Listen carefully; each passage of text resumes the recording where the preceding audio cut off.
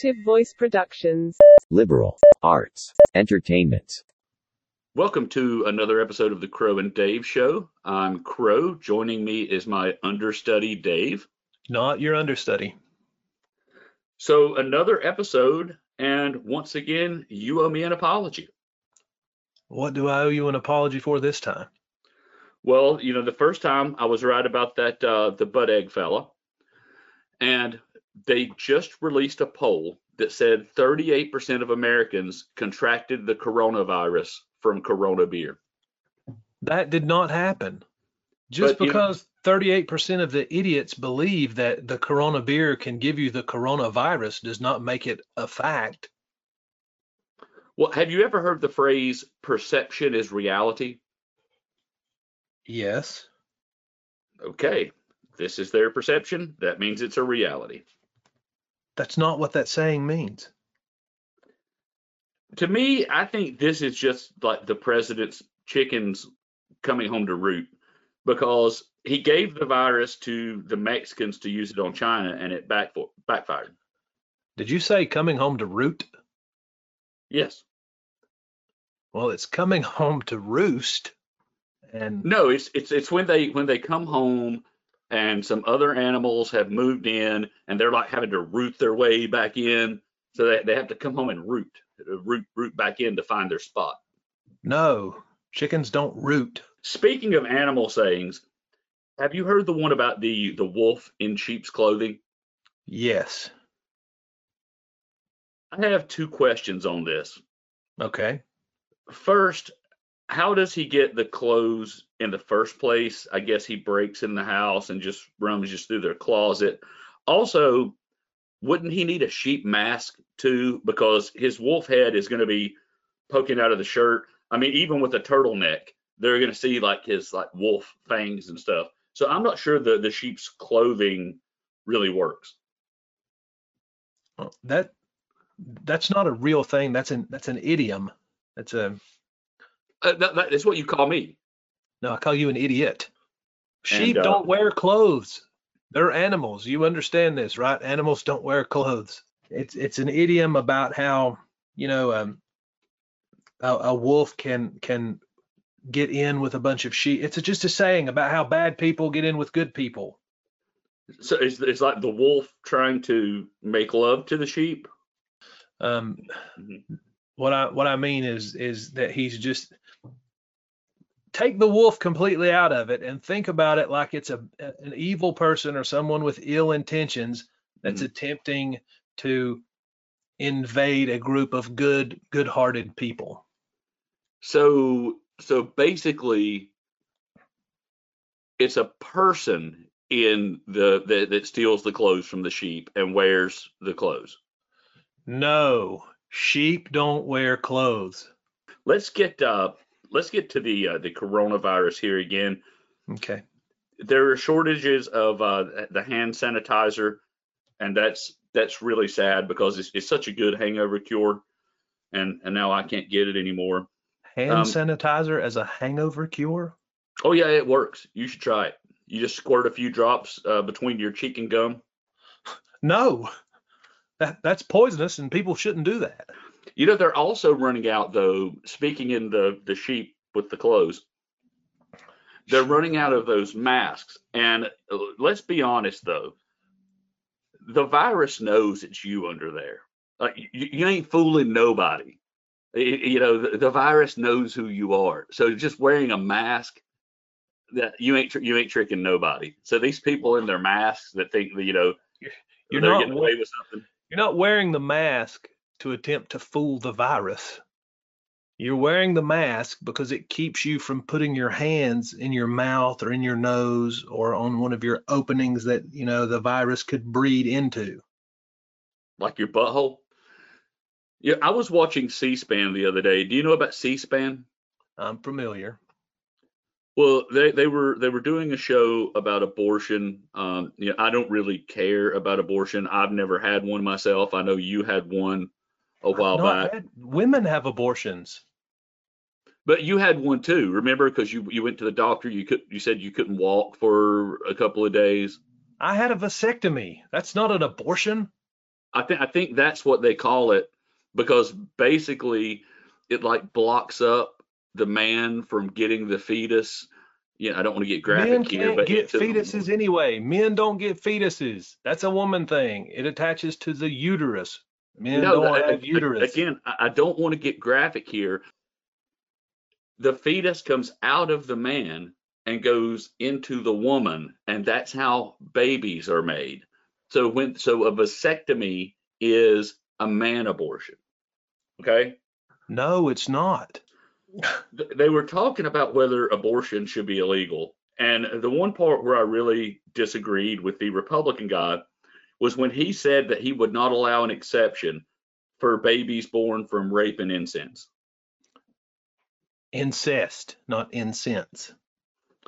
No, it's incense, because what happens is they light that smell candle, and then the woman she can't control herself because of that scent, so she can't consent because the aroma of the incense just overwhelms her. So that's why they call it, rape and incense, because incense is basically the same as rape. No, that's not even close to right. The Republican wackadoo you're speaking of, he's talking about incest, which is when kin people do the deed, disgusting as that is, and the woman becomes pregnant from incest. Like that time I took a shower at your house. No. So I guess we had incest. No, we did not have incest. Okay. What I'm talking about is more like when related people have sex. Oh yeah, we didn't do that. No, we did not do that. Do you think Nazis have gotten a bad rap over the years? I don't. I think they've gotten less than the bad rap that they deserve. Well, see, here's the thing. People are going around punching Nazis, and, I get it. The Volkswagen is a terrible looking car, but, Bill Chevrolet made ugly cars, and nobody punched him. So I think just because the Nazis made this bad car, I don't think that's really a reason to punch them. I mean, maybe I'm wrong. Maybe the Volkswagen really is that terrible. Are you somehow confused with like the child's game of punch bug, and why would anyone punch a Nazi? Yeah, because what happens is when you see a Volkswagen, you become so enraged at the Nazis who made it, you're just compelled to punch somebody. And so it's like, that car is so stupid because of those Nazis, and then you punch them. That's not how that works at all. So it's time for my favorite part of the show, Ask Crow Anything. I also want to announce that we have an email for listeners who may have questions. It's crowanddaveshow@gmail.com. That's crowanddaveshow@gmail.com. So just type up your question, print it off, take it down to the post office, give them that email address, and they'll shoot it right over to us. Don't do that. I'm going to venture out on a guess and say that our listeners understand they're a little smarter than you, and they know to go to their email account and send it to crowanddaveshow@gmail.com. They can tweet us. We are on the Twitter at Crow and Dave SHO1, at Crow and Dave SHO1. I'm wondering if I should use the Twitter to post things about incense. Oh, you should. Yeah, and anyone that follows us will definitely understand when you're doing the tweeting versus when I'm doing the tweeting. So, okay. Is that incest when we're both tweeting from the same account? No. We won't be talking about that anymore. So, in lieu of the emailed questions, I'm going to ask, this is going to be with me one more time, and then we're going to get to some of our listeners. So I would like to get your take on daylight savings time. We just sprung forward the other day, Saturday night, and into Sunday. So what is the Crow take on daylight savings time? Well, the thing is, for my understanding of it, that's where you go around and you change your clocks. Yes. To me, I find that unnecessary work. I own a lot of clocks. It's a huge inconvenience. I don't think there's really any benefit. I mean, and the other thing I don't get is, you got to stay up till like 3 in the morning to change your clocks, and that's why people complain that they lose an hour of sleep. But I lose a lot more hours because I usually go to bed, at 10 or 11. So I'm sitting up till like 3 o'clock in the morning to change all of my clocks. And so, yeah, no, I just think it's a waste of time. So why don't you just set your clocks forward an hour before you go to bed? No, because you have to do it at the exact moment of the change, or else it's like a Y2K thing. It like short. If everybody doesn't do it at that time, it creates like this whole the whole system shuts down. The grid, everybody loses power. It's a nightmare. Everyone sets theirs forward before they go to bed. Okay. I would like to see if I could get a deeper understanding from Crow about dog parks. I don't like it. Let me tell you why. I don't think that dogs should be driving. So I don't think there should really be any need for that. I think if you're going to let your dog drive, it should be like, maybe around the cul-de-sac. But, because again, now they're also taking up parking that other people could use. And so, yeah, you've got people driving around in circles, and they're like, when is one of these dogs going to pull out and open up a space? And it's just, again, I think it's very dangerous.